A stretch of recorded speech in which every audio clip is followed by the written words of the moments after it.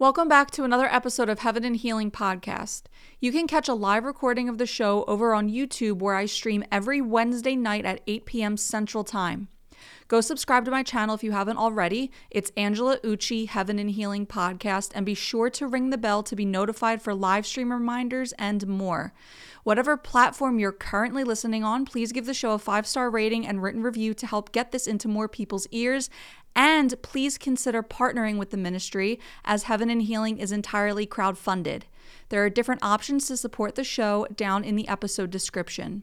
Thank you so much for your continued support and prayers. Enjoy the episode and God bless.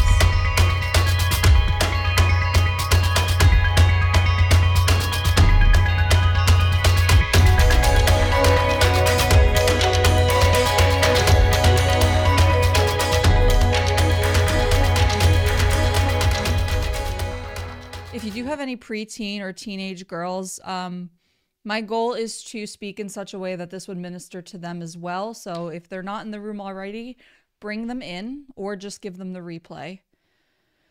Because the one thing I wish I had as a teenage girl was Jesus. And as evidenced, I can't promise I won't get emotional during this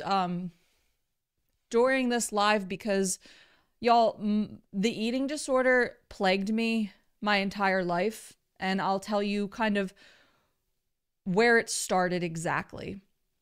I want to first kind of give a disclaimer to this episode. And I want to say that I know this is a touchy, sensitive subject for a lot of people. And that it's kind of one of those taboo things because we don't really like to talk about food. I don't know, there's like an element of shame and guilt underneath that. But you got to remember who the author of guilt and shame is, right? The Lord brings conviction, but the enemy brings guilt and shame. So we know that he's the author of those feelings and that he's a liar. And so that's why I really do want to speak to this. It's been on my heart for a while. It's kind of something I always push off. I'm like, no, I don't want to talk about this because it is such a personal, vulnerable topic for me. This is the one thing that really tormented me basically my entire life up until the last year and a half, even less than. As we get into the specifics of the testimony, you'll understand what I mean by that. But I want to say that if you are struggling with an eating disorder right now, first of all, I want you to stop claiming that as your identity. Because if you have been saved by grace through faith, if you have turned away from your sin, if you belong to the Lord Jesus Christ, then your identity is in him. And we're really going to get into the crux of that in this conversation. But I want you to stop speaking that over yourself right now. I want that to stop tonight. If you get free from anything at all, I want you to get free from just that identity that I have an eating disorder. You don't need to say that. You know, it's not an identity that you need to claim. You are a daughter or a son of the Most High. You belong to Jesus. And I also want to say, kind of as a caveat to that point, if you are struggling with this and you see that I'm not, right, you're going to hear how he really, really healed me from this. And you might be tempted into the lie of, why does God love her more than me? He doesn't. I want to put that out there right from the start, that if the enemy tries to speak that over you or tempt you with that lie that God somehow loves me more than you because he's healed me from this at this point, and you have not yet, you feel you have not yet been healed, he doesn't love me anymore. And I just want you to know how very, very loved you are by God. How much Jesus loves you. He wouldn't have died on that cross for you if he didn't love you. And so you need to understand your worth to the Lord. Okay? You know, I got accused. I came out with a short video when I was about 23 or 24 weeks into my pregnancy. about how I felt really favored by the Lord because I was just rejoicing that he put my baby in my belly on my wedding night, right? Because it really is such a blessing. And I got accused of people saying, oh, are you saying that anyone that struggles with infertility doesn't have favor or isn't loved or doesn't have a close relationship with the Lord? When I honestly, I don't know how someone could have watched that video and received that from it. Because I've never, I don't look at the blessings of my brothers and sisters and think of it as something that the Lord is forsaking or withholding from me. I see it as evidence of his goodness. And if there's a promise that I'm waiting on, I see, I see the way he delivers and provides and remains faithful and steadfast in the lives of other people as that reminder for myself. And I want to be honest, like that hurt. I felt very tempted to take that personal.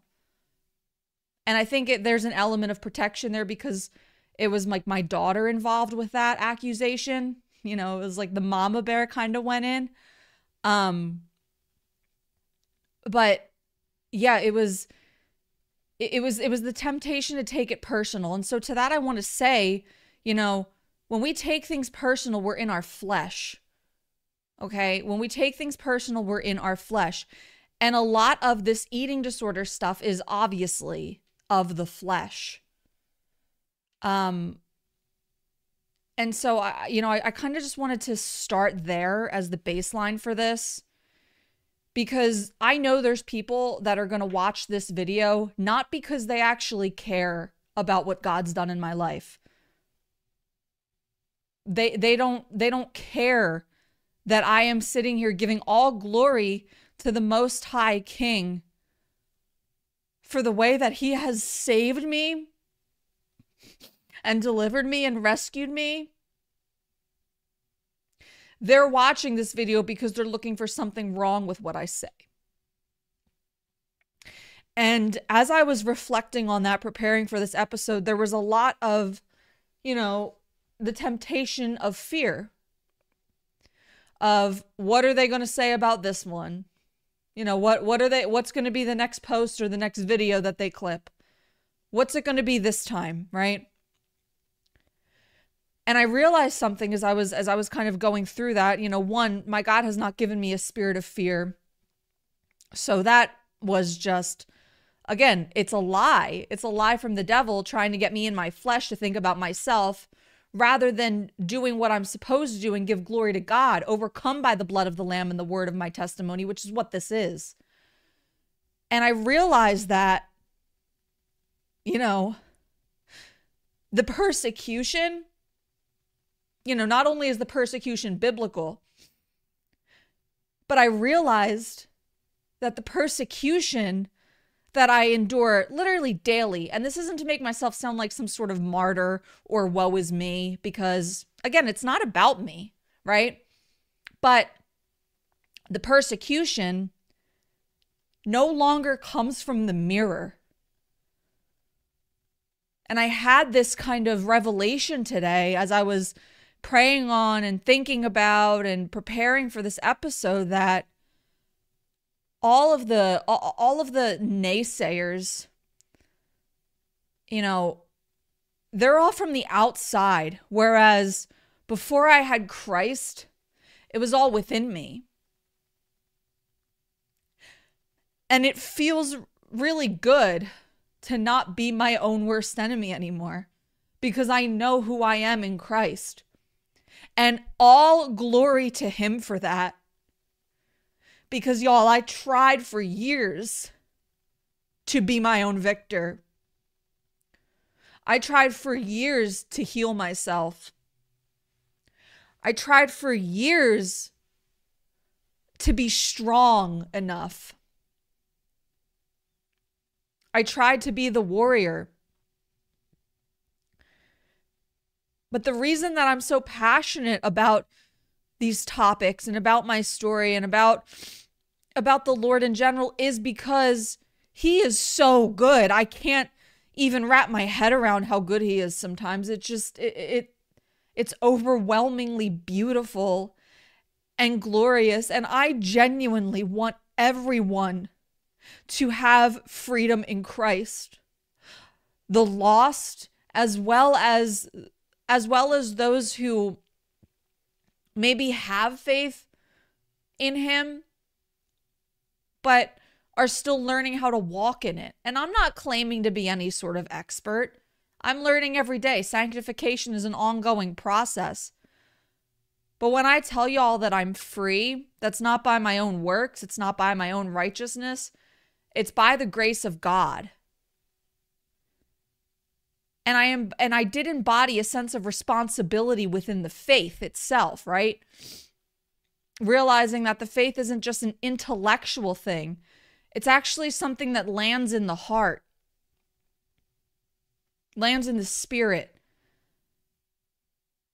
And so this is a multifaceted episode.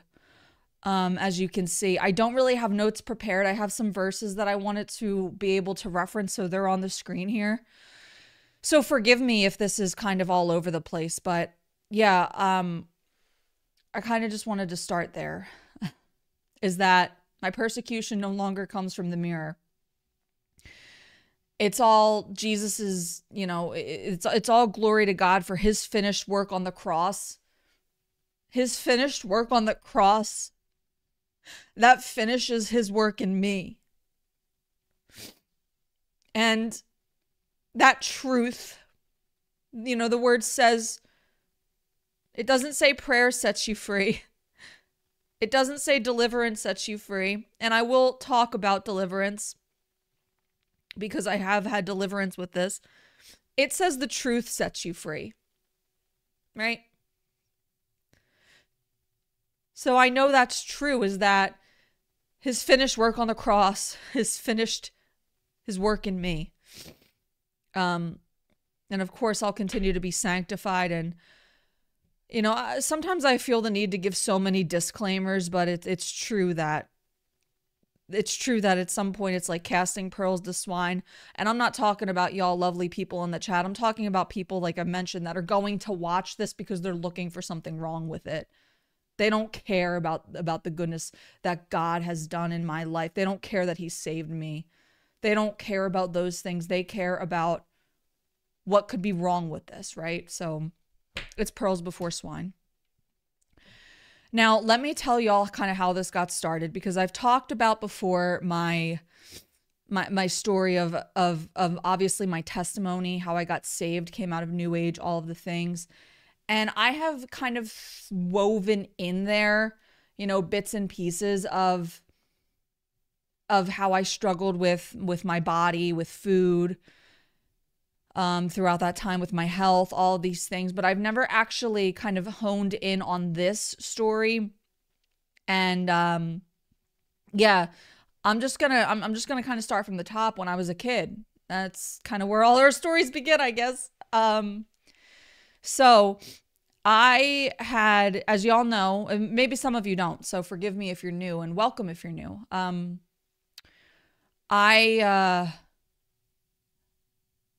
I grew up with my mom, single mom, no dad, and my grandma was my best friend in the world. She took care of me. She helped my mom. She lived right down the street, so very accessible. Just my best friend in the world, the person that I just adored. And we, sorry, I heard a weird noise outside. We would be together mostly every night because my mom would teach college. And then during the day, she would teach at high school. So my mom was very busy. She was single mom. And yeah, she was doing the best she can with what she had. And I love her for that. Now, my grandmom always had a bad relationship with food from as far as I could see or tell or knew her as a child, as a small kid. She would just eat. I mean, she was overweight. She was obese even. And yeah, my mom, on the other hand, was like very healthy, but almost to a fault, because it wasn't it wasn't necessarily the quote health journey I saw my mom on as a child. She was more so in it for her appearance than she was her health, because a single mom, obviously there was like some sort of subliminal thing there where she wanted to find a man. And I saw her look at herself in the mirror and like grab at her hips and things like that. I saw that as a young kid. I saw her get up every morning at 5 a.m. to run, and she would eat well. And yeah, it was never though like mommy's doing this to take care of herself. It was always like I could see the way she was treating her body in her actions. And if my mom watches this, mom, don't take this personally, because this is giving all glory to God. It's not about you and it's not about me. This is about the Lord. Okay. Sometimes my mom thinks I talk bad about her. I don't. This is just how it is. I love my mom. And yeah, so she would have this very like convoluted idea of getting healthy, but it was always for her image. And then my grandmom on the other side of that was a closet eater who didn't care about her health and found comfort in food. So I had like two extremes there, right? I had the mom that was always pursuing health, and mostly it was health under the guise, it was body image under the guise of health. And then I had my grandmom who was comfort eating, closet eating, loved food. And I grew up with those two polar opposites, and I watched them both. And I had no man there as the head of the household. I just had these two women as the head of my household. And so that's what I grew up under, and we never had Jesus. So this is just me. The Bible says that we are clay, he is the potter, and as children, our parents are the potters too, right? And we're clay, and this is just how I was being formed. And so, yeah, mom would kind of go to work. Mom always tried to get me to eat healthy when I was a kid. I was a very picky eater. I didn't want to eat like chicken and things like that. I wanted mac and cheese and pizza and all the things. And my mom would always preach like moderation, moderation, moderation. But then when I would get alone with grandmom, it was like, you can have whatever you want. So I started to see my time with grandmom as like time when I could eat. Just eat the way I wanted. And this cycle kind of perpetuated my entire life. That only morphed and evolved throughout the years. That whole like kind of hide it from mom sort of thing, and then indulge with grandmom. When I was really small. Now this part sticks out distinctly to me of my entire story. Very distinct, where I must have been about 8 or 9. And my mom had made us hamburger helper for dinner. Which is like, if you don't know what that is, it's like the cheesy noodles and the ground beef. And I used to love that, right? It was so yummy. And she had put it on the stove, like the leftovers, kept it on the stove in the pot with the lid on. And I had my one bowl for I had my serving, my portion. And she told me like, no more, because I asked for more. And she's like, no more, you had enough, which I probably did. And I remember going into the kitchen in the middle of the night after she had put me to bed. And it was dark. And it's like such a vivid memory. I remember getting on my tippy toes with a spoon and opening the lid and just eating from the pot. And I was, like I said, 8 or 9 at the time, and I've never told this story, so sorry.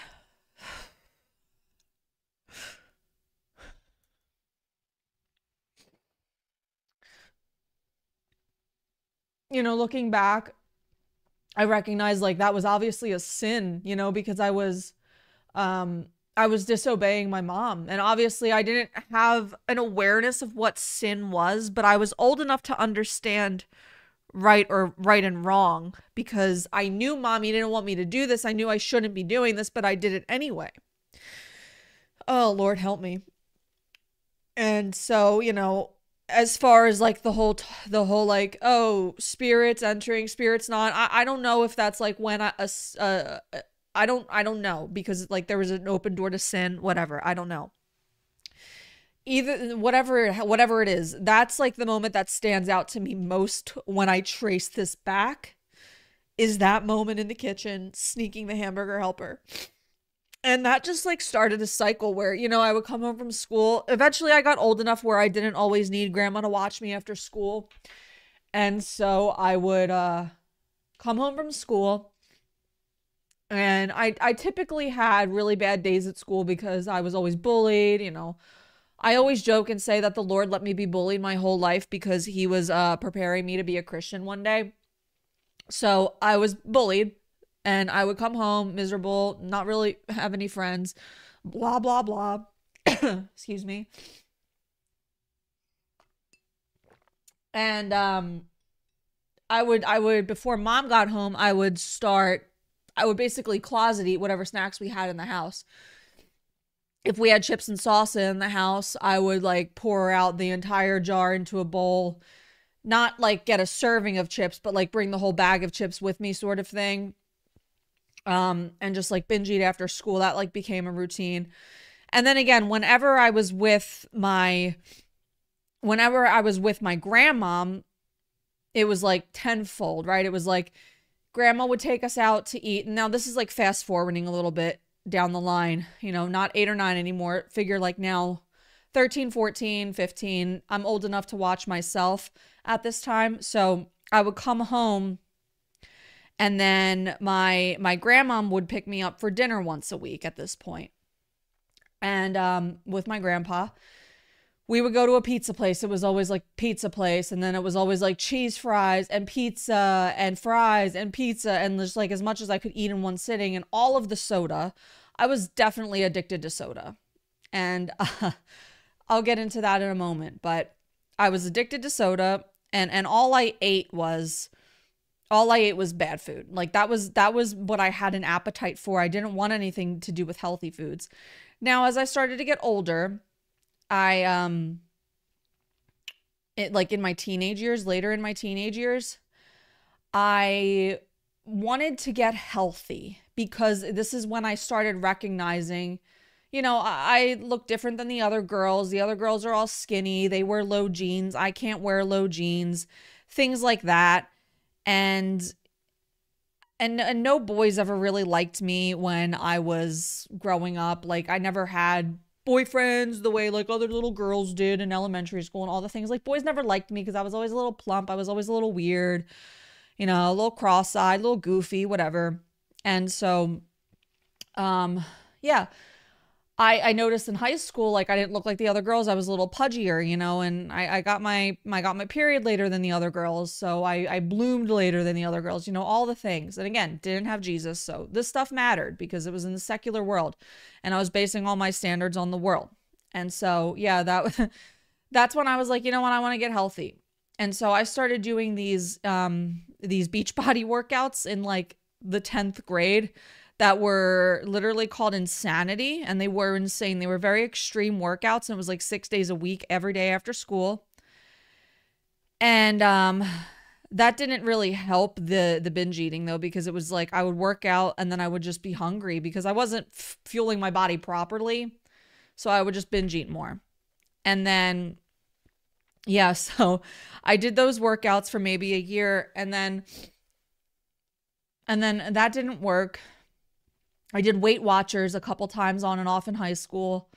That didn't work. Everything was always like sort of a quick fix that I tried. And this is in high school. When I look back on that time, I realized like I was still a kid, really. Like it was like 14 through was 17 this time of my life. And I was so consumed by how I looked. I was so consumed by it. I just wanted to be pretty. I wanted to be liked. I never felt pretty enough. I got bullied in high school for how I looked. I have a memory in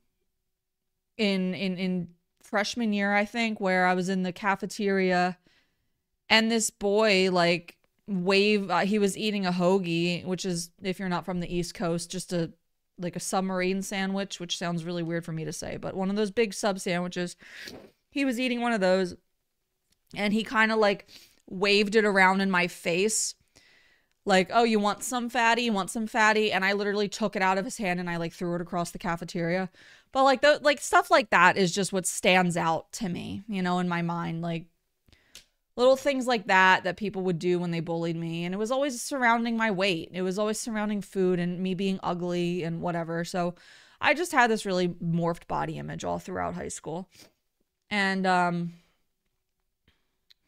it affected a lot. I mean, I got involved in relationships online. Like, no boys in real life would ever like me, so I could only find them on the internet.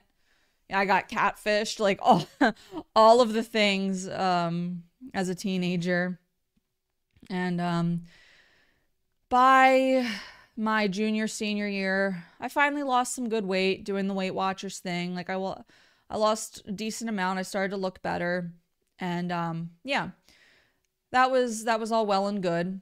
Obviously, it wasn't sustainable because stuff like that never is. Let's be honest. Weight Watchers, all of the things. None of that's sustainable. The diets don't work. It's all lifestyle. I truly, I stand by that, and I will get into why I have the authority to say that in a moment. But yeah. All bearing in mind, by the way, I'm still addicted to soda throughout all of this. Always the soda, always the candy, always the Cheetos. Looking forward to the weekend so that, you know, I do really good all week and then the weekend comes and then I can eat whatever I want kind of mindset started developing. And the backdrop of the grandma stuff still happening where I go out with her, eat as much as I could. And when I tell you that my grandma like overfed me, I don't mean that like she tried to. It was like when I was younger, like 10, 11, and I would go to her house after school. She just wanted to take care of her granddaughter. You know, I was her little pet. That's what she used to call me. And so she had the Mountain Dew there. She had the Cheetos there. She just had the stuff that I wanted. And I think it's also because she wanted it too, you know, and it was almost like she had a little mate to kind of binge eat with. Well, and I don't think that was a conscious thing. It's just when I think about it in hindsight. So, you know, my mom and my grandma both did the best they could in different ways. And I don't blame either of them for this because ultimately God has used all of it. He's used all of it. And this is all for his glory ultimately. Like he knew what he was doing. He knew what was going to happen later in life. And it's just amazing. But anyway, sorry that I'm kind of jumping all over the place. I told you this was going to be a sporadic, chaotic episode. So I, you know, high school, lose the weight, whatever. And then I go to college. Go to college. I have my own dorm room. And I never had a roommate. My roommate never showed up in college. So I had a room all to myself. This was like where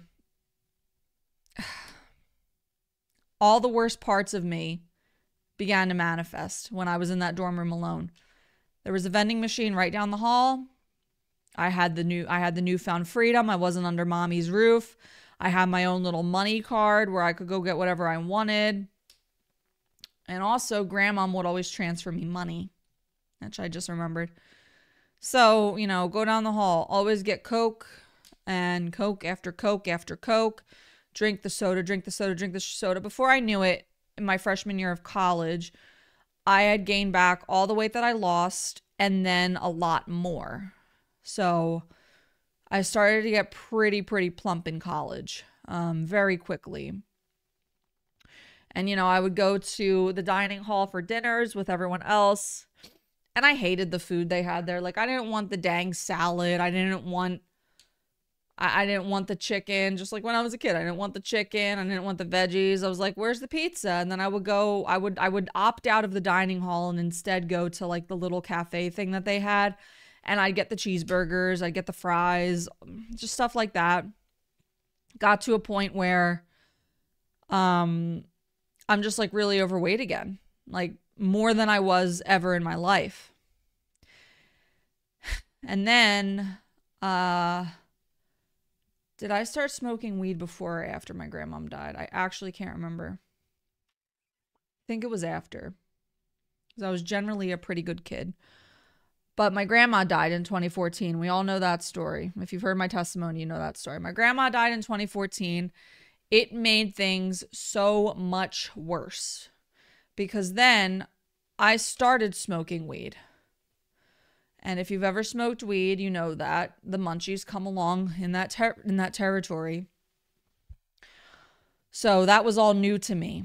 And also it was like the coupling with like my grandmom's now dead and like I just want to feel good, and food was always the thing that made me feel good. So it was like coupled with the newfound marijuana addiction with my food addiction. Just like the most deadly combination when you married those two things together. So I would get high every single night and go to McDonald's every single night. Oh man, Mike, do you remember that in college? This was actually even before I started smoking weed. I just remember when I said McDonald's. I used to text my now husband because we were together in college for a period.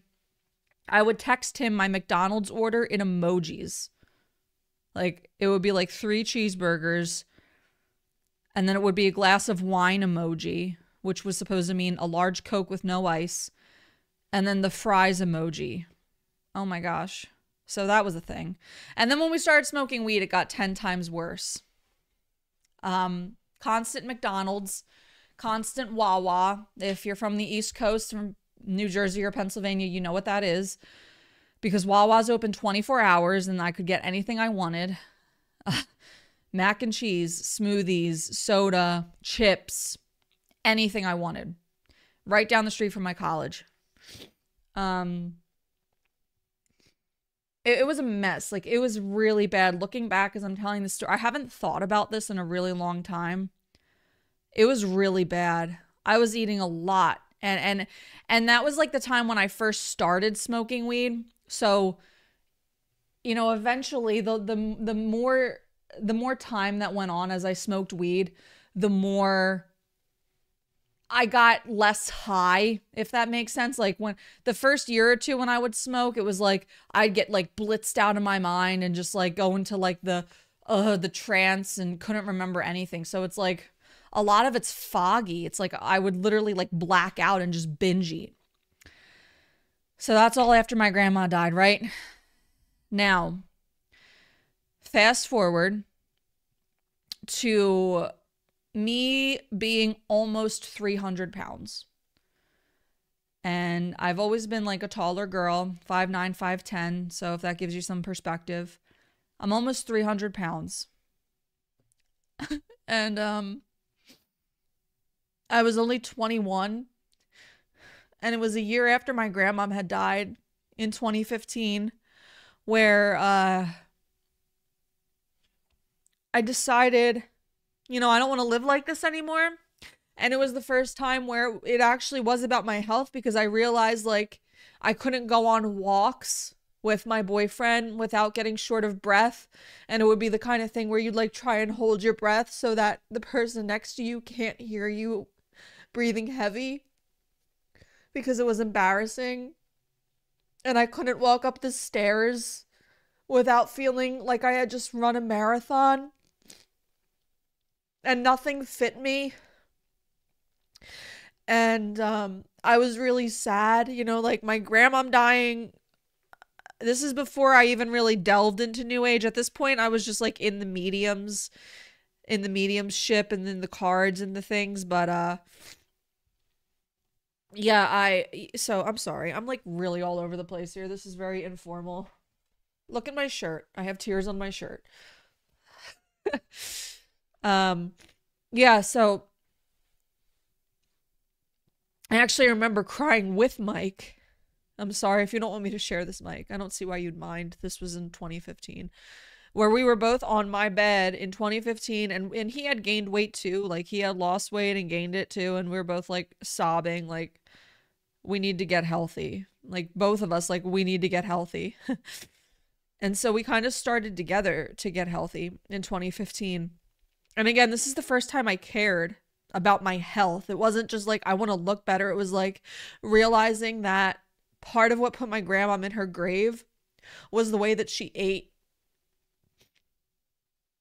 And I did not want to, I didn't want to go down that same path. I was only 21. And so I got something called a 24-day challenge. It was a part of an MLM health products or whatever, weight loss products. And I feel like I could do a whole episode on the MLM culture, but it helped me. I'm not going to pretend like it didn't help me, because it did. It taught me how to eat. It taught me how to prioritize protein and carbs and fats and fiber. And I got really serious about it really quickly. I remember the first time I stepped on the scale and saw that it was down 10 pounds. It was that like little push that I needed. Like, yes, something's actually working and this feels sustainable.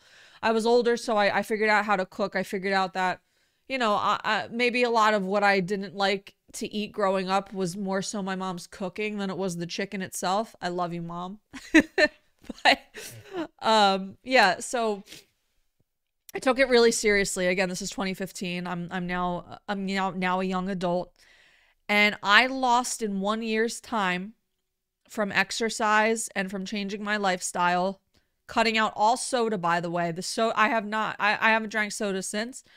Once in a while, I'll drink the Mountain Dew Zero, which is probably worse than the regular Mountain Dew, but it's like not really, anything I make a habit of. But I haven't drank soda like that since. And in 1 year's time, I lost 100 pounds, between 100 and 120 pounds. And I looked healthy, I did it wasn't like the kind of thing where I felt like I was starving myself, but I will get into this in a moment. It was like controlled. It was again like this program, this MLM showed me kind of how to eat better. I had like a community of people that were eating well with me. And I actually got involved with the MLM because my weight loss transformation was so insane that everyone wanted to know what I was doing. And then the lady that was above me, who was like super new age and decked out in like new age spiritualism now, she was like, you can make money doing this. You can have like a life of freedom doing this, whatever. So I wanted to help people. Like, that was genuinely my heart, was I wanted to help people feel better the way I felt better. But the thing is about these MLMs is that, and I see now in hindsight, it's so dangerous. And if anyone from that time in my life ever happens to stumble upon this, like, I'm genuinely sorry for taking on a role that I had no authority taking on, because I wasn't a nutritionist. I wasn't a doctor. And I kind of took that on. I was like a health coach, but I didn't have the proper accolades of a health coach. I just had I lost 120 pounds story. That's a whole other episode, the MLM. Anyway, I lost all that weight. So what accompanied that weight loss? Well, I decided to cut off all my hair and dye it blonde. If you can look at me right now and picture just like up to my shoulders, underneath my ears, just like bright bleach blonde hair. That's what I did. I was really, really skinny, and I cut all my hair off and dyed it blonde. Please like the video if you haven't already. It's nowhere near the amount of viewers in here. So yeah, that's what I did. And I looked good for the first time in my life. As far as the world would say. And I got obsessed with myself because I knew I looked good. And guys wanted me. Women envied me. and I got obsessed. Now this is all happening as at the same time as me like diving deep into New Age. So keep in mind that I'm becoming heavily demonized while all this is happening. And then I get into the yoga and all this stuff, all the things, right? So I'm obsessed with myself. I'm demonized. I'm practicing witchcraft, all the while being really healthy. Now, when I say really healthy with like a little attitude, it's because I really wasn't healthy. I thought I was. But the truth is, the binge restrict cycle was still there. I figured out how to eat well. I finally understood how to exercise, right? Finally understood how to pair my meals. Like, you want carbs here, you want carbs there, you want this kind of carb, that kind of carb, you want fat, you want fiber, you want protein, you want an ample amount of protein every day, blah, blah, blah, blah, blah. But the food addiction was still there. The MLM was called Advocare. They went under by the FTC, as all MLMs eventually do. So I would still smoke weed every night, but it was like more controlled, where I would wait until the end of the night to have like a handful of almonds or something sort of thing. But then the weekends would come and it was just that same pattern where I found myself in high school, right? It was in high school, it was like the intense workouts, the Weight Watchers week during the week. And then during the weekends, it was like binge, binge, binge. Or it was like always holding out for that one day where I would go out with grandma so I could eat. Or that one night where I could eat when mom wasn't home. Or in college where I could just eat when everyone else went away, right? And so, yeah, it was the same cycle. It was the binge restrict, binge restrict, binge restrict. And so I'm eating well during the week and then binging on the weekends and falling into this pattern, this cycle of shame, of just so much guilt, just so much guilt. And this is also around the time I went vegan. I forgot to mention that. So now I'm like learning how to eat again and figuring out what I can and can't eat because now I'm a vegan or a vegetarian. I was a vegetarian for 2 years and then I was a vegetarian for 3 years, vegan for 2. That's it. So I was vegetarian at first so I could still have cheese and stuff because I definitely remember eating cheese and cake and stuff. But yeah, so now I'm also ingesting all these really unhealthy products that I think are healthy at the same time that this is happening. You know, because it's all soy. It's all processed because I still had to get the protein in. So it's like all the fake meats, all the Gardein, Beyond. I don't think Impossible was a thing back then in like the 2016-17 era, but it was all like the fake meats and the tofu, which is like destroys your microbiome and your gut health and your hormones. So this is like all happening, and then I'll binge eat on the weekends. Like it's just like it's like all these layers, which is why I keep jumping around. It's all these layers. I never said, as someone in the chat, I never said carbs are bad. I never said fat is bad either. Is it lagging for y'all right now?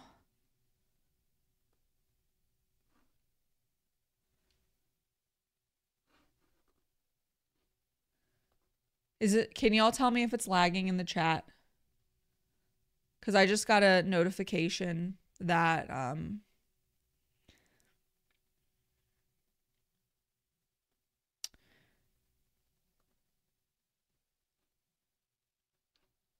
don't know what's wrong. It's not lagging? Okay. All right, just do me a favor. If it starts going bad, because on YouTube it says that it's bad. So I'm just going to trust y'all. Do me a favor. If something starts lagging, please tell me. All right, so I'm going to go on. All right, so I'm eating healthy, but still binge eating, blah, blah, blah, blah, blah. And then time goes on. I'm still obsessed with my appearance, still obsessed with my body, still have this backdrop of now deciding that I'm going to be a health coach and do this for the rest of my life. So it's like all these things. It's my identity. It's just my entire identity is just my body and my health and fitness. And it was a form of salvation for me, right? The backdrop of the new age, and then also the health, because it all kind of went hand in hand. It was all the self-healing journey. It was all the self-savior complex. So, you know, and I've mentioned before how when I lost all the weight and I was still sad, that's why I got deeper in new age. That's all layer there too. Like, I'm just sad. I'm sad no matter what I do. I was sad no matter what I did, I should say. And I lost too much weight. It got to a point where I lost too much weight. I was too thin. And it's because I wasn't getting adequate protein because of all the vegetarian stuff. And then, now I'm trying to think of like the time frame of this, of the years. I guess it doesn't really matter. What happened was I continued to get obsessed is essentially it. And then this is what happened. So I started tracking my macros, which innately isn't a bad thing. Tracking your macros isn't a bad thing if you have a specific goal. You know, I'm not here to say, like, people need to lose weight. If you're unhealthy and you know you need to lose weight, macros is a really great option. I genuinely think that, because it's very scientific, and I would recommend hiring a coach that knows what they're doing for that. But I started tracking macros with a coach. For someone like me that had the backdrop of an eating disorder, it was not good, because it became something that I was able to mask my eating disorder with. Because then it was like, well, as long as it fits my macros, I can have it. So then it became, you know, the binge restrict then became like, all right, saving my macros for these sorts of foods. Like, it was just not good for me. And I did it for, I don't know, a couple years. I got so shredded. I got so lean doing that. But the cycle continued. The cycle continued. It was just perpetual. It was perpetual. It was the binge restrict, and then like do really good with my macros for the week, binge restrict, do really good with my macros for the week, still smoking weed, like all of these like undertones and the body dysmorphia. Like the reason I felt the need to get so lean, the reason I felt the need to really to just continue to morph and evolve my body, I always needed to get stronger, is because I had body dysmorphia. You know, I lost that 120 pounds and I never thought I looked the way I looked. And it's weird, when I look back at pictures of myself from then, I'm like, wow, I was so little and I thought I was so fat still. It's crazy. I just saw myself as that almost 300-pound girl every time I looked in the mirror. And I wasn't. I got down to like I think my lowest was like 120. And again, I'm 5'10", so that's not healthy. I got into a size small, and that was like everything for me. It was the size small that I always wanted to get into, right? That was always the goal. So I got scared to get out of the size small. Like, just, it was all about my body. It was all about my body. And I felt better, like my health was better. And I always said, you know, because I'm like the health coach, I always said, oh, it's, you know, it's because it's my health, but it was about my body, because then I finally got the validation that I always was looking for my entire life. And I was grateful to feel healthy. Don't get me wrong. I was grateful that I learned how to eat. I was grateful that I learned how to cook. That I learned about food and nutrients and all of the things. But even still, throughout the years, I couldn't shake, you know, I couldn't shake the body thing. Always bringing it back to the vanity. Always bringing it back to my body and how I looked and how people perceived me, and wanting to be the hottest girl in the room.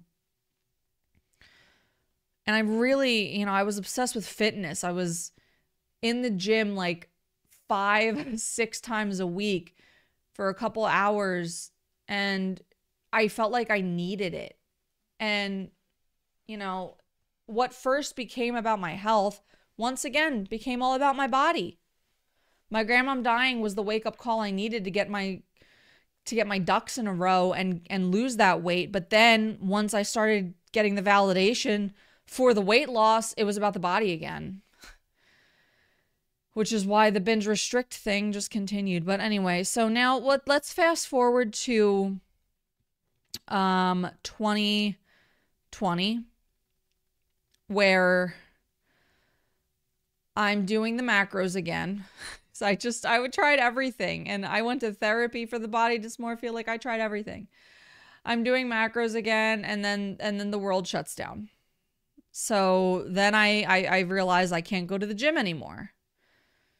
And I was absolutely horrified. It was like really scary. It was really scary for me to think I couldn't work out, because how would I ever maintain my physique? Like, that's what I cared about in 2020 at the beginning.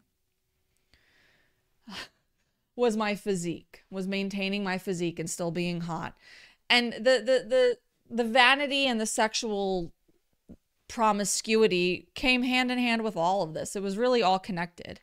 I'm really sorry that this is like, so I feel like this isn't a great episode because it's very sporadic and it's all over the place, but I just pray that by the end of it, like, it's really just a showcase of what God has done in my life. 2020, still binge eating, and now it's like back in the dorm room again because I'm in my bedroom.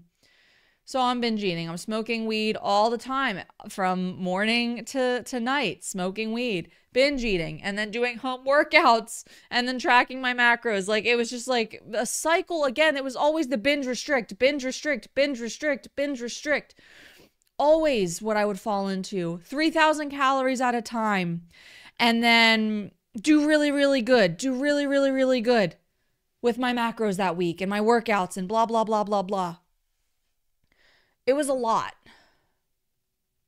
And it went on for years. Like I told you, I started my diet, the first diet in 2015 and then I lost all the, and now we're talking about 2020. Now, okay, we're getting to the climax here. 2021, when I get saved, I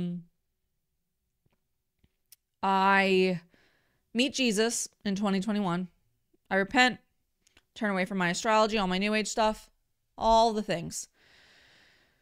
That was obviously the best thing that's ever happened to me and will ever happen to me in my life. My salvation. Praise God. So what started happening from there was very organically, I kind of cared less about how I looked. Not in a self-deprecating way, like, oh, I'm going to let myself go. But it was more like Holy Spirit was living in me. So he started changing how I saw myself. And I stopped seeing myself as just a body, because he took away a lot of like the lust and the sexual perversion and the validation from men sort of thing, because I finally was validated by the man I was always looking for. And so my body image and my need for a man to just validate me kind of went hand in hand.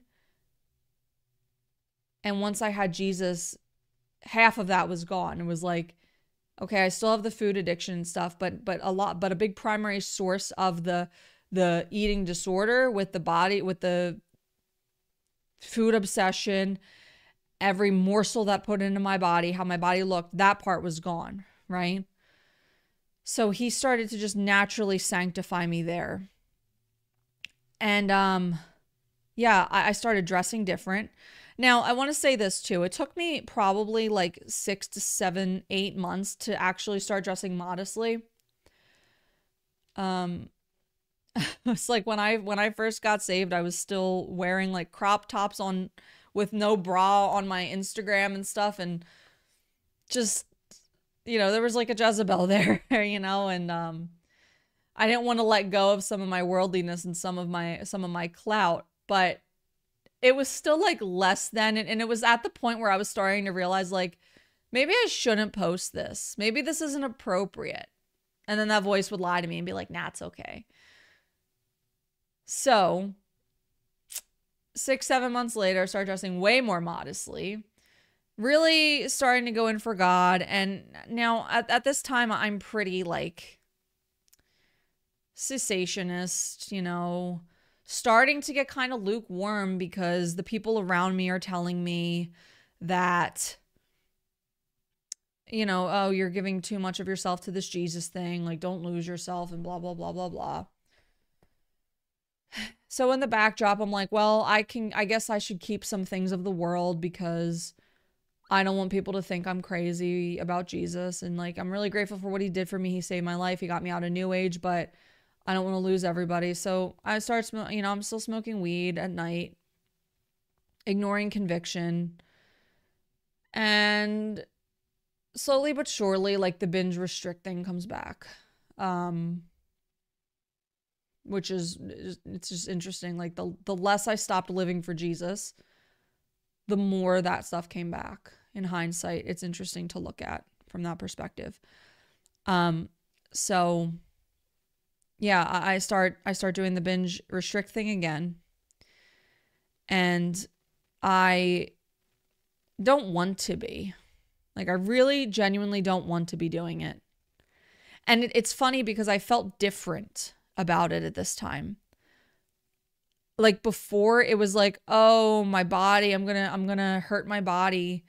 I'm gonna look different. Like, guys aren't gonna want me. It became like, why am I doing this when God saved me? Like things started to become about God for me. Even this.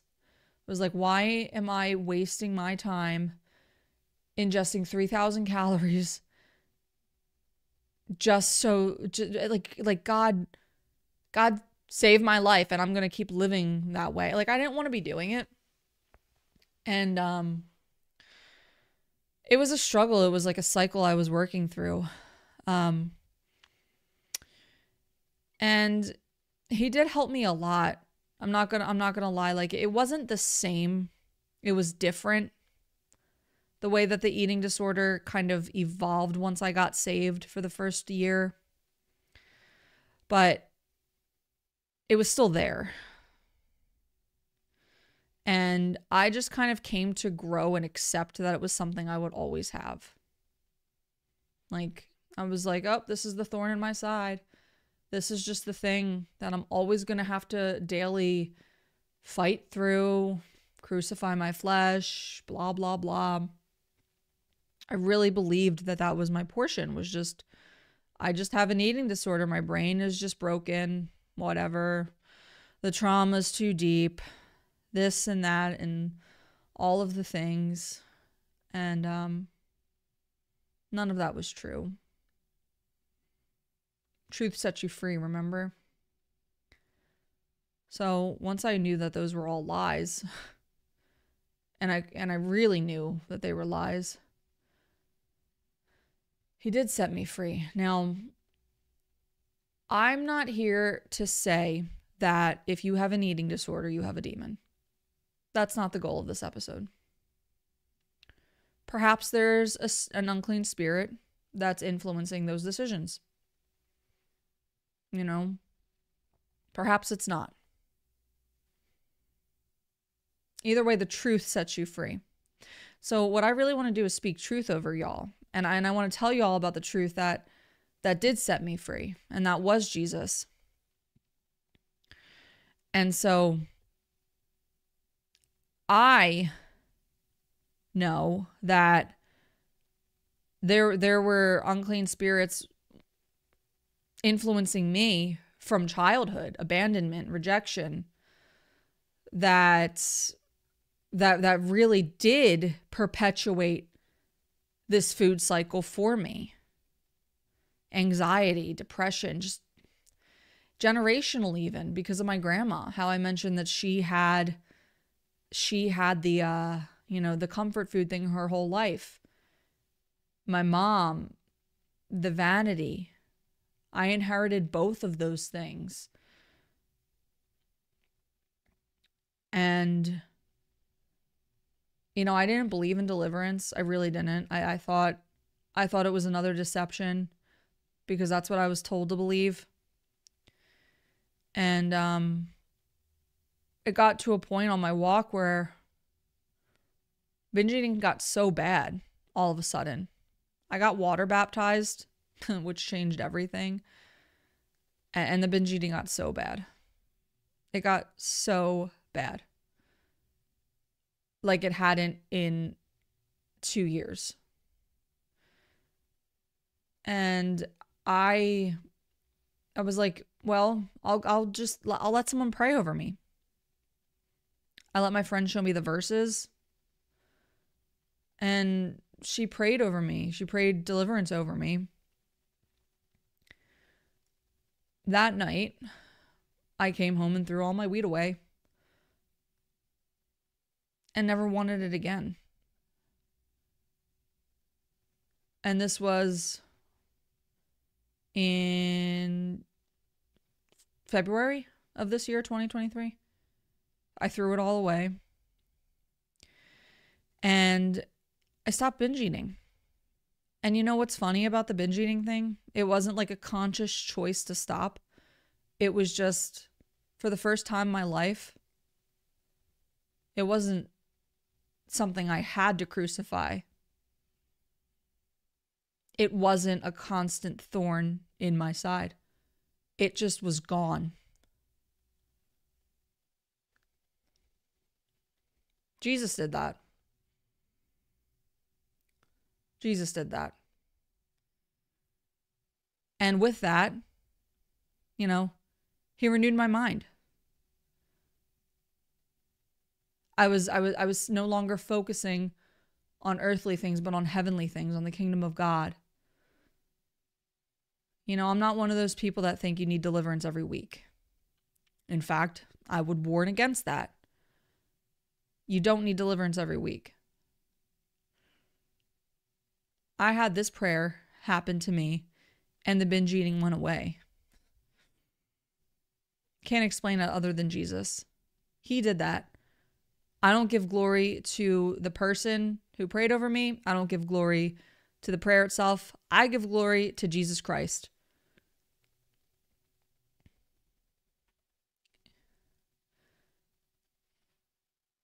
And it's saying that it's lagging again, so can you affirm for me in the chat that it's all good?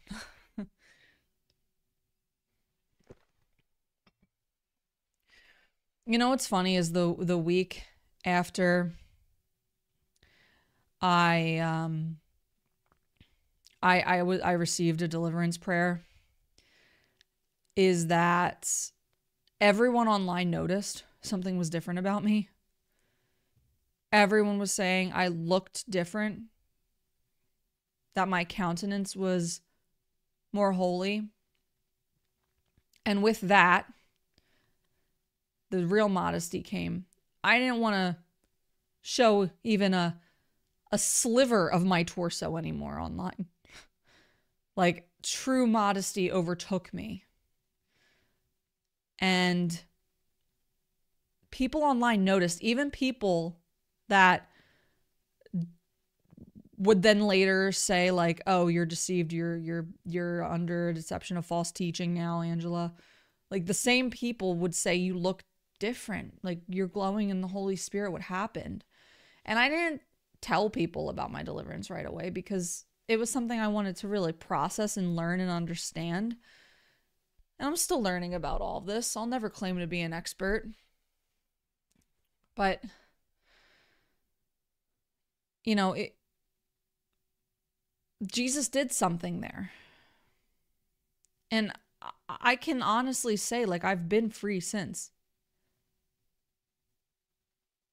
I have.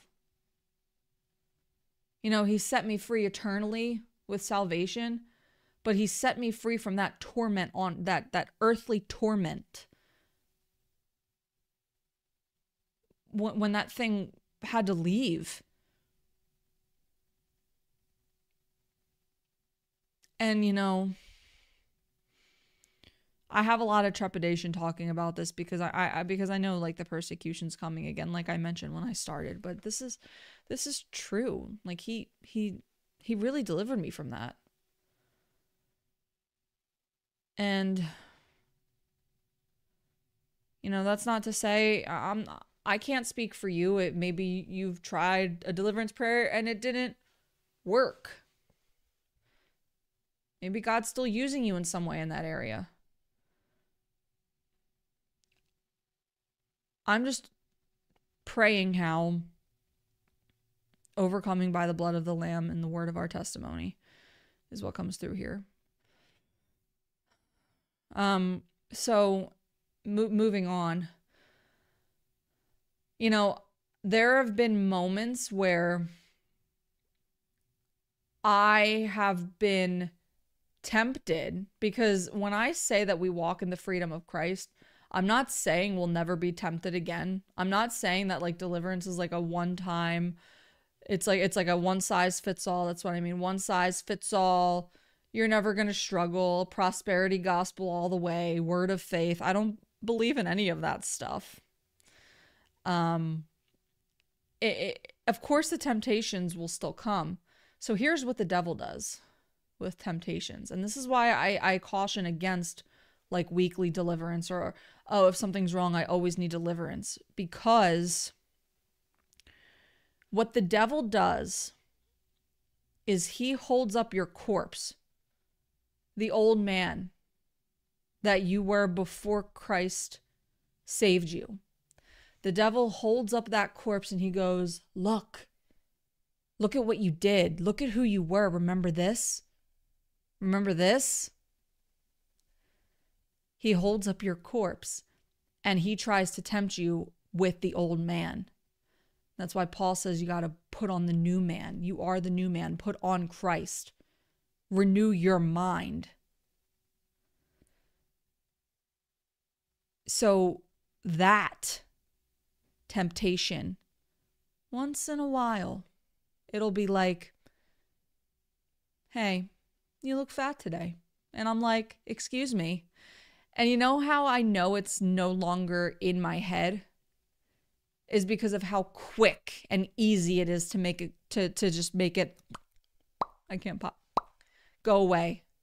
It's a temptation that he tries to use. He tries to hold up that corpse and show me who I was and say, hey, look at this. Look at who you were. See that? Because it's all he has. He has nothing on the new man, on who I am belonging to Christ. So all he has to do, all he can do is show me who I was. And so he's gonna use the part of yourself from that old man that was most horrific for you to endure as a way to tempt you into believing you're still that person. So every once in a while, he tries to come back with that lie. And I'm like, excuse me, you liar.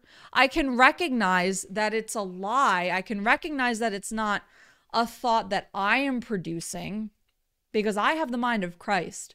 The Bible says I have the mind of Christ. Jesus would never tell me I look fat in the mirror. So you know what you do in those moments is you combat it with scripture.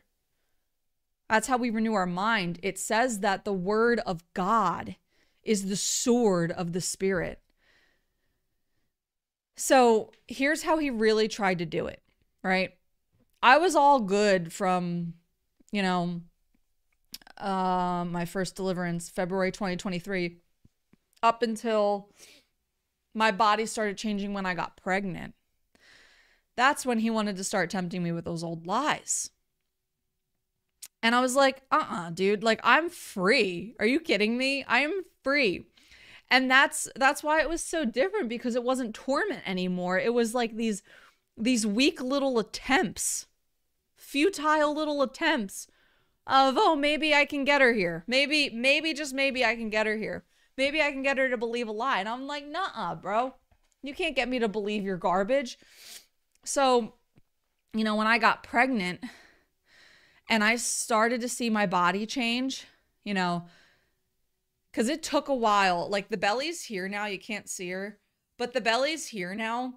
But it took a while to get here. And it's because I've read that when you tend to take really good care of yourself, you don't get like a huge bump right away. So it just for a long while looked like I just pounded like 4 burritos in one sitting. So it just kind of looked like I was plump, right? I'm pregnant, but it looks like I'm plump. So my clothes aren't fit me anymore the way they used to, and blah, blah, blah, blah, blah. And so he would try. He'd be like, you look fat today. And I'm like, no, actually, let's read Proverbs 31:30 and see what Jesus has to say about that. Charm is deceptive and beauty is fleeting, but a woman who fears the Lord will be praised. So that's kind of what I would just speak over myself in those moments when he's like, oh, your body's changing. I'm like, charm is deceptive and beauty is fleeting. But my Father says, I will be praised because I fear him.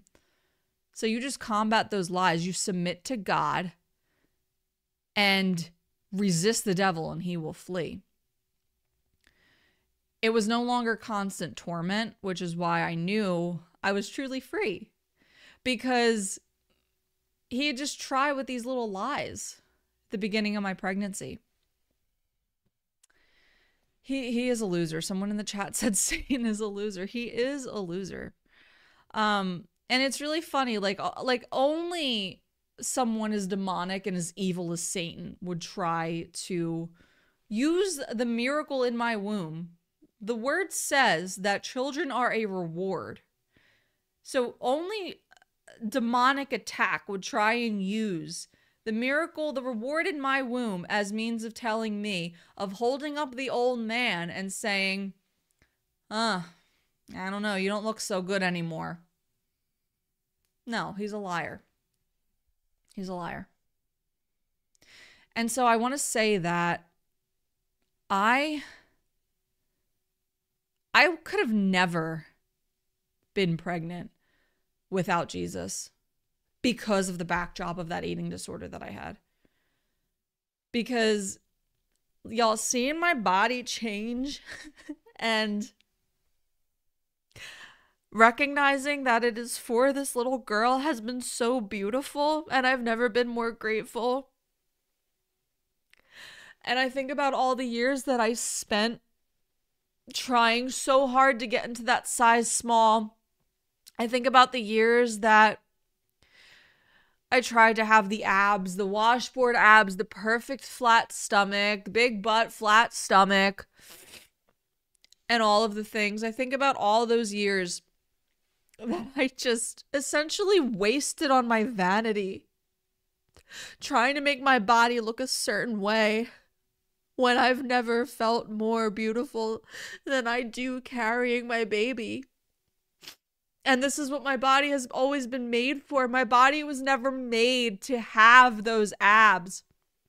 My body was never made to be a supermodel. My body has always been made to carry this little girl that I just praise God for. Last night I saw her move for the first time in my belly. I could actually see like her like moving around and her little foot kicking. And I was just thinking about how I could have never done this. I could have never done this without Jesus. I could have never been pregnant without Jesus, because the one thing that always tormented me was my eating disorder my whole life. I have to look a certain way. I have to be a certain size. There were even times I had pregnancy scares in my early 20s where I would literally punch myself in the belly because I didn't want to get fat from being pregnant. And the devil has tried to shame me with that too, telling me that I don't deserve Selah, my daughter, because of what I did then. Or the times I would try and induce a miscarriage. by drinking a lot of vitamin C or eating a bunch of cinnamon in one time, like I always used to tell myself. Or whatever I would read, that's like how you could induce a miscarriage. I used to do that kind of stuff because I didn't want my body to change. Before I knew Jesus, this is like when I'm 22, 23, and I've never told anyone that publicly before. But the devil has tried to use that as a way to shame me. And it's like, no, no, no, no. You don't get to show me the old man and claim the old man over my new identity in Christ. The devil is a liar. When he tries to condemn you for your past, you have to remember that Jesus has called you by name. He has called you by name. He forgets your past.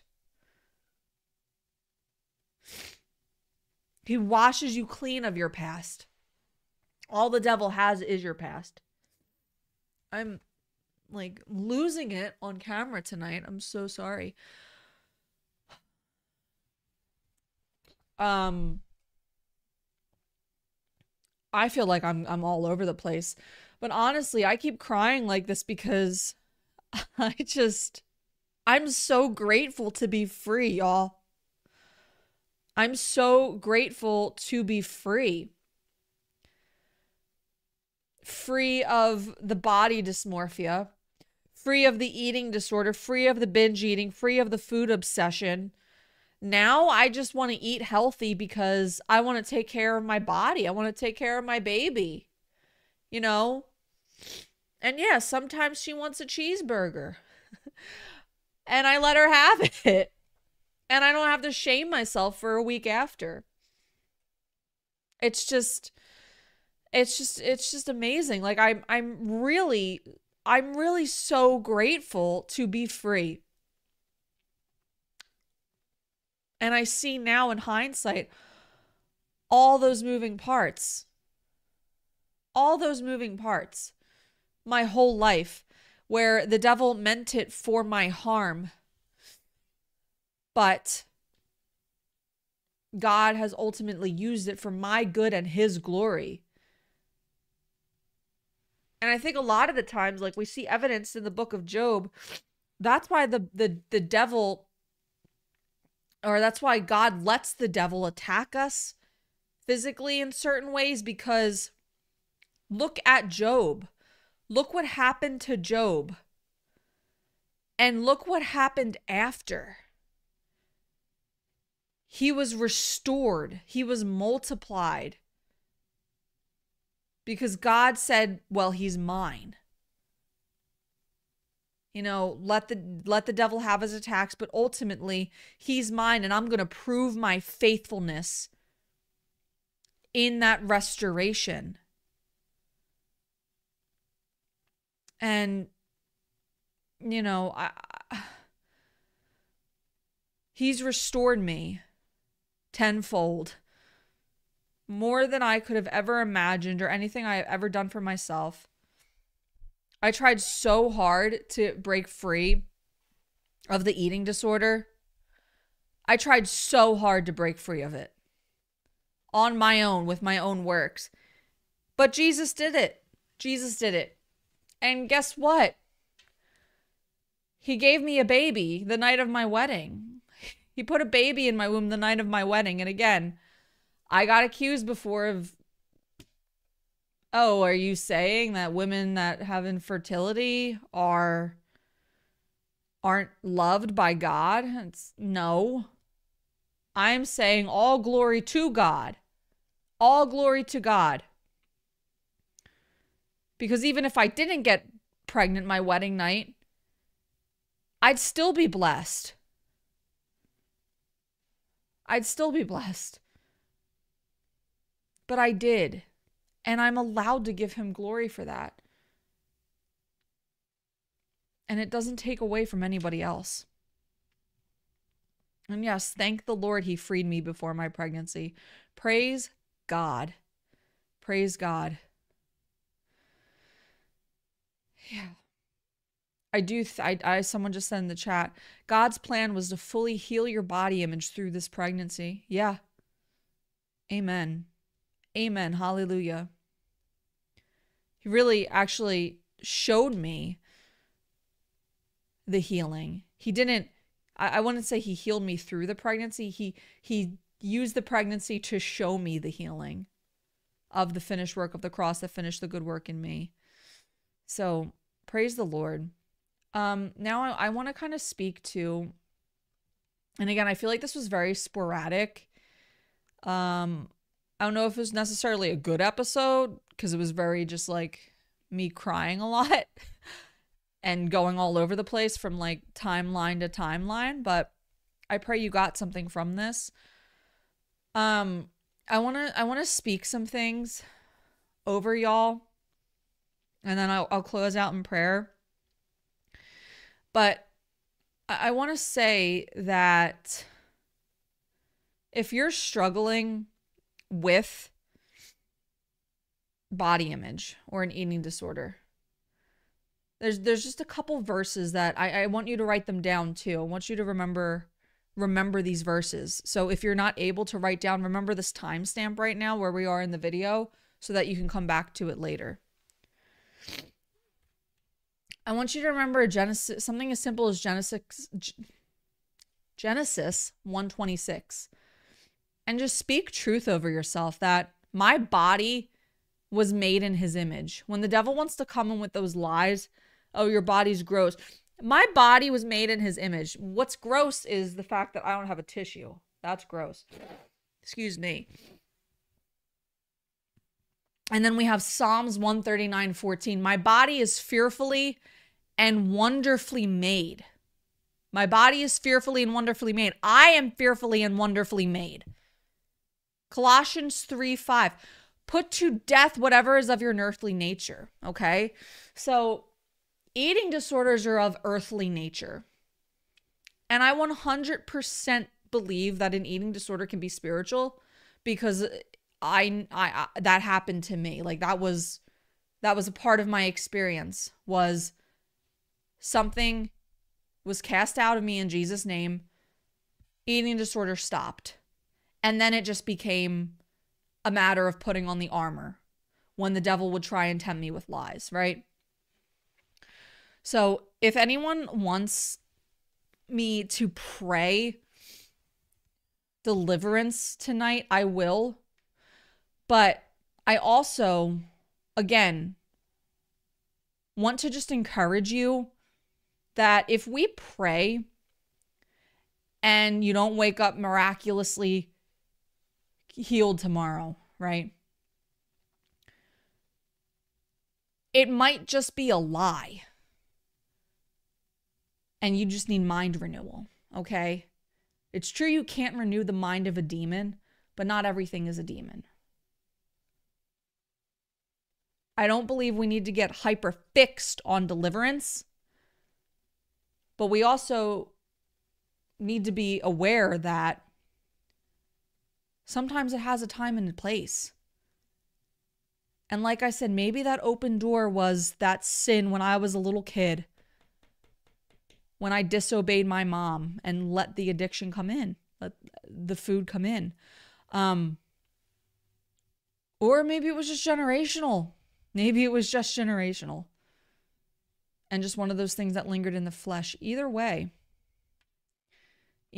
Now, that being said, 1 Samuel 16:7, the Lord does not look at the things people look at. People look at the outward appearance, but the Lord looks at the heart. So you got to remember that the Lord isn't looking at your, like, you don't impress God by being a certain physique. You know, your abs don't impress God. Your muscles don't impress God, right? Your size small doesn't impress God. People look at the outward appearance, but the Lord looks at the heart. Now, that's not to say you shouldn't take care of yourself. I am an advocate of good health. 100% an advocate of good health. Because it's important. Our bodies are a temple of the Holy Spirit. You know, we are, and our bodies are not our own, right? Romans says to present your body as a living sacrifice. It's a sacrifice. Take care of this temple. But just as it says in 1 Corinthians 10:31, whatever you eat or drink, whatever you do, do it for the glory of God. So that's a part of dying to yourself, right? You know, sometimes I will I will want the popcorn, or I don't know. That's been a pregnancy craving. Sometimes I will want the popcorn or the cheeseburger or whatever. But I'm going to eat that to the glory of God. And my flesh doesn't have to take over there. But most of the time, what am I going to do? Well, to honor this body that's not mine, I'm just going to treat it well. And this is also why praying over your food is so important. You know, I joked once when my friend was here, when Nayla was with me. I had an airhead, and I was like, thank you, Jesus, that I can ingest poison and not be harmed, because that's what the word says. You can drink poison and not be harmed. So I'm like, thank you that I can have poison and not be harmed, like my piece of candy, right? Just give him thanks when you eat, no matter what you eat.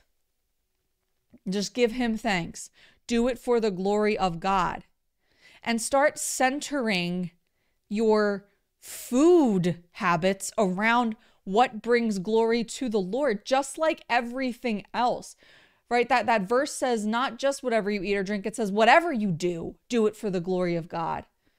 So start framing your food habits and your exercise habits around that. You know what's really interesting?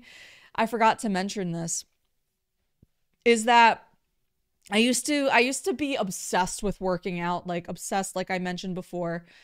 Now, I'm not obsessed with working out. I actually don't want to work out ever because I'm obsessed with prayer. I'm obsessed with praise. I'm obsessed with the ministry. I'm obsessed with pressing in with my time with Christ, that I don't want to be at the gym. You know why I go to the gym now? It's because this body is not mine. This body is not mine. It's a temple of the Holy Spirit. So I have to take care of it. So yeah, I got to go to the gym today and honor that temple. But I don't even want to. But I got to die to myself and go anyway and just get the dang workout over with. But it's like, whatever you do, do it for the glory of God. It's about God. It's not about you. The whole world is centered around you, your body, your body, your body, your body. Look at our culture. Look at the women. Look at social media. Look at all that we see all the time. We're just bombarded with femininity and sexuality and vanity and all of these things. Diet culture, right? Shame. Diet culture and shame go hand in hand. We're bombarded with all this stuff all the time, right? But guess what? The Word of God says He doesn't look at the physical appearance. He looks at the heart. And so, of course, we live in a world that's going to make everything about the physical appearance. And of course, that's what the enemy is going to use to try and tempt you with. Oh, it's all about you. It's all about your appearance. Because why? Well, that's a really easy way to get to your flesh, is making things all about your appearance. So with even this, die to yourself. Whatever you eat or drink, whatever you do, right? Do it all for the glory of God. Ephesians 5:29, after all, no one ever hated their own body, but they feed and care for their body, just as Christ does the church. So you feed and care for your body because that actually represents how much Jesus loves you. You don't feed or care for your body because it's going to make you look good. You feed and you care for your body because that's just as Christ does the church. It's a nurture. It's a nurture, right? This isn't the body positivity movement. The body positivity movement is like, it's a lie from the devil, because it's not about the body at all. It's about honoring the temple of the Holy Spirit. It's about God. But we live in a culture that has made everything antithetical to God. So the relationship that we have to our body is no different. Now, 1 Timothy 4:8. Physical training is of some value, but godliness has value for all things, holding promise for both the present life and the life to come. So see, this even here indicates physical training and like taking care of your body has some value, but godliness has value for all things, not just in this life, but of the life to come. I do think sometimes, there can be kind of like this misconception, and it's like swinging too far right or too far left, which is what Proverbs warns us against, right? It says, don't go too far left or go too far right, but go somewhere in the middle, which is just a foreshadowing of the narrow road that Jesus talks about. But, some people will take, the whole, well, this body doesn't really matter in the grand scheme of eternity thing a little too literally, right?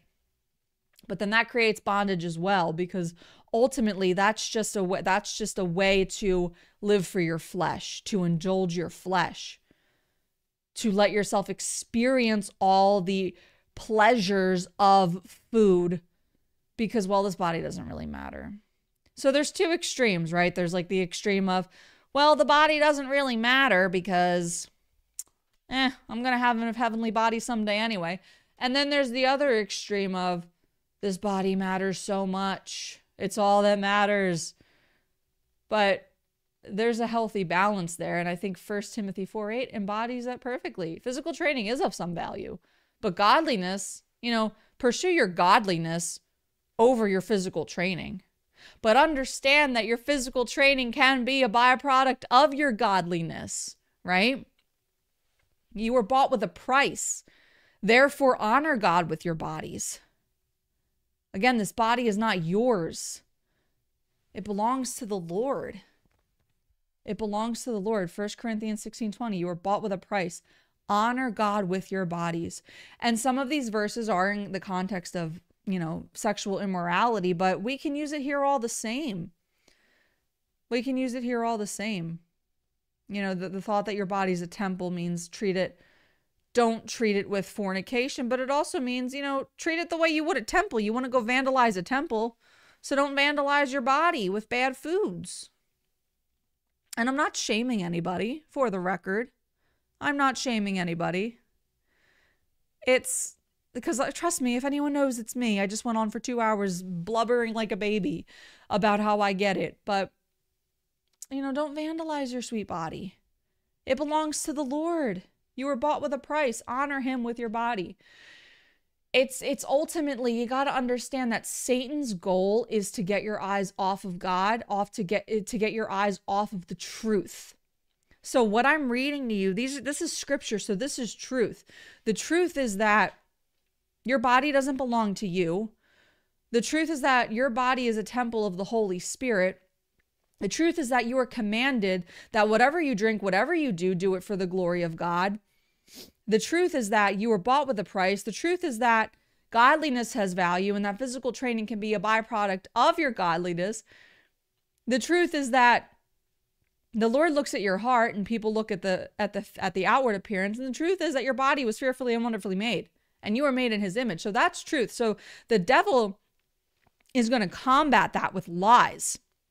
He's going to combat that with lies, and he's going to make it all about you. He's going to make it all about your flesh. He's going to, again, hold up the old man and show you who you were instead of the truth that you were bought with a price and your body no longer belongs to you. And who you are in this body now is alive unto the Lord. You are dead and you are alive unto the Lord. The old man is dead. The new creation is alive unto God. Someone asked what that verse was from earlier from Proverbs. Proverbs 31:30. Charm is deceptive and beauty is fleeting, but a woman who fears the Lord will be praised. Will be praised. That's a promise, right? Charm is deceptive and beauty is fleeting. And then we have Romans 14:17, for the kingdom of God is not a matter of eating and drinking, but of righteousness, peace, and joy in the Holy Spirit. See? And what does the word say? It says, seek first the kingdom of God, and all these things will be added to you. And the kingdom of God is not a matter of eating or drinking, but of righteousness, peace, and joy in the Holy Spirit. So seek first the kingdom of God, and remember that if you're not within that righteousness, peace, and joy in the Holy Spirit, then you are not seeking the kingdom of God, right? And now here are some good verses for just when you're kind of struggling with the warfare. Psalm 145:18. The Lord is near all who call out to him with integrity. And again, that's a promise. The word of God will never return void, so you can bank on that to be true. Philippians 4 verses 6-8. Do not be anxious about anything. Do not be, but in everything by prayer and supplication, with thanksgiving, let your requests be made known to God. And the peace of God, which surpasses all understanding, will guard your hearts and your minds in Christ Jesus. So don't be anxious about your body. And if you're getting attacked with anxiety about your body, you have to remember again, God has not given you a spirit of fear. Anxiety is a byproduct of fear. The word says, do not be anxious. Cast that to him because he cares about you. And in prayer and in supplication, with praise, with thanksgiving, give those requests, let them be known unto him. And his peace that surpasses all understanding will, not maybe, it says will guard your hearts and your minds. He will guard your minds. He will guard your hearts. Okay? And there's that verse, cast your cares unto the Lord, he will sustain you. He will never let the righteous be shaken. And then finally, I don't want to read this whole one because it's very long, but basically the embodiment of 2 Corinthians 5 here, verses 1-10, is that this earthly tent we live in will be taken down. We will leave this earthly body and we will live in a house of heaven, in an eternal body that God has made for us.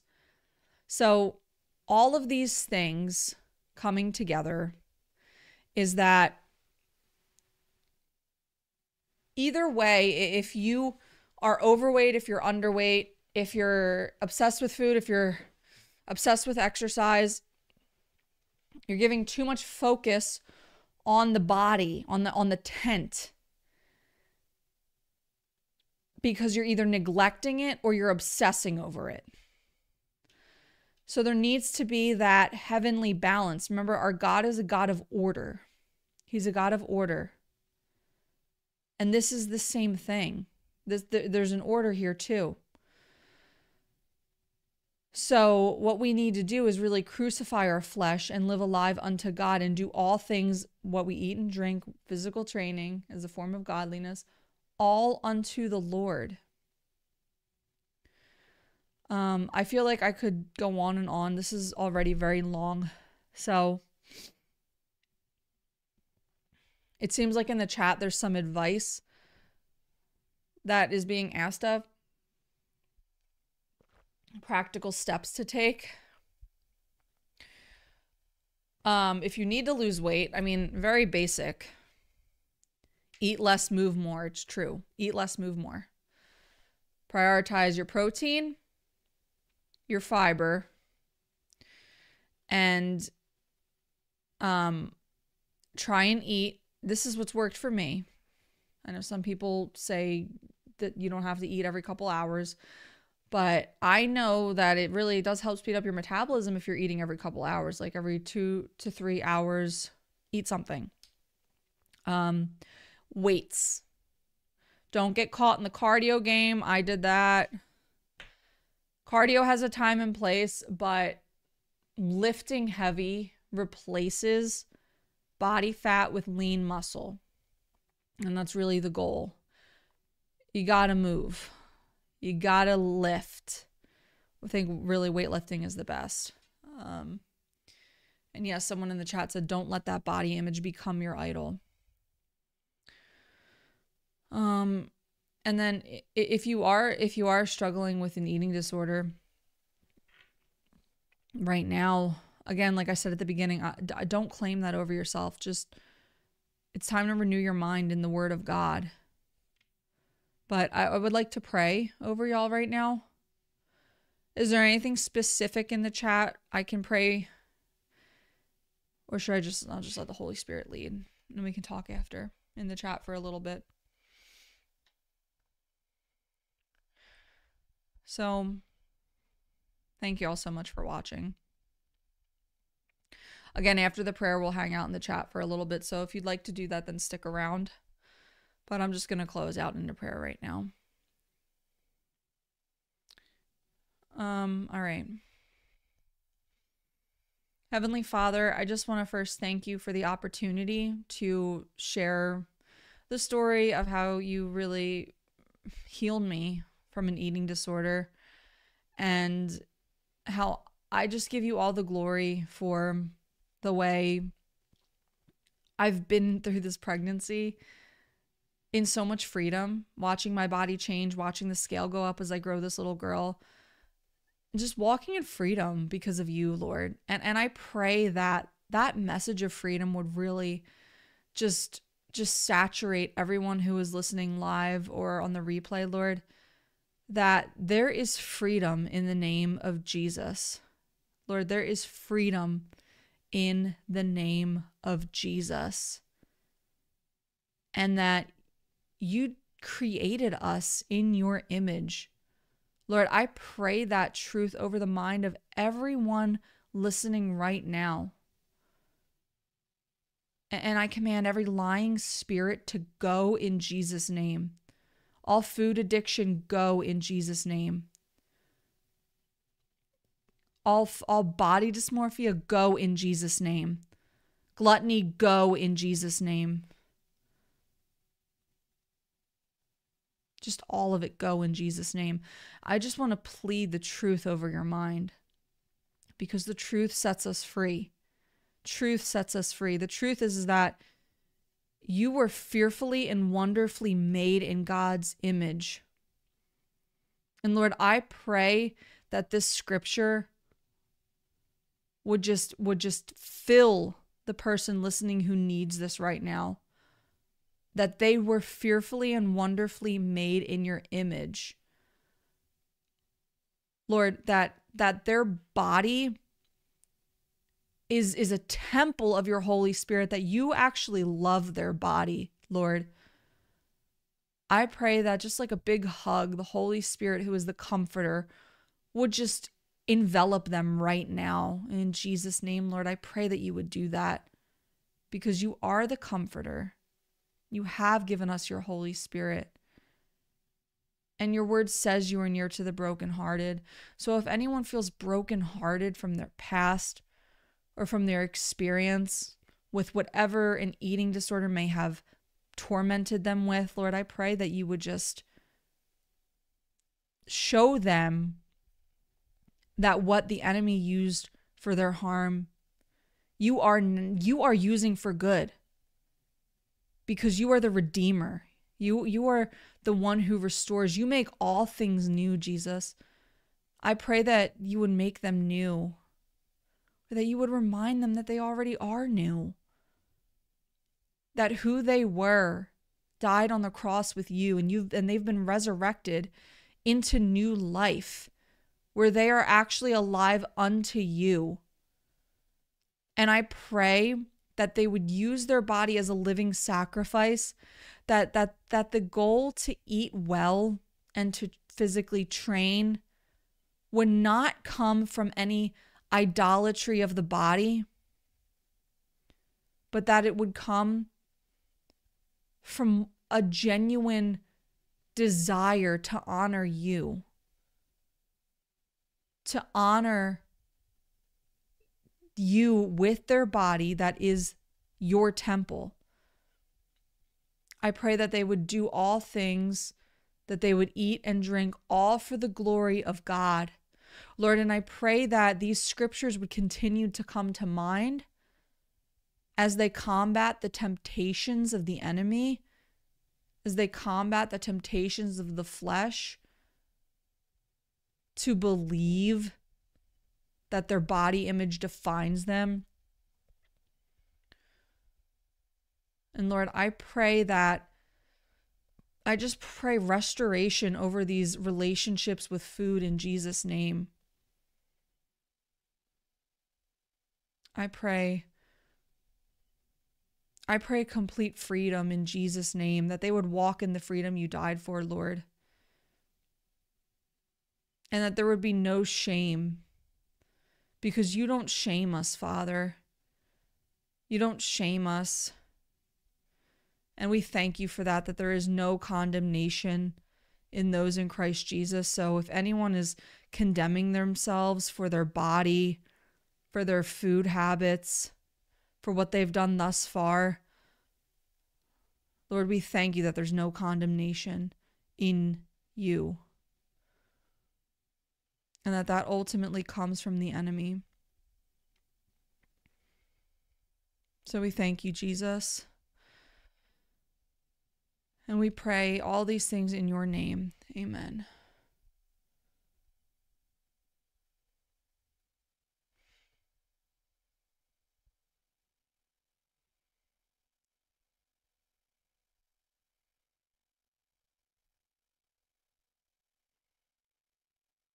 If you're listening on the replay, this is the part where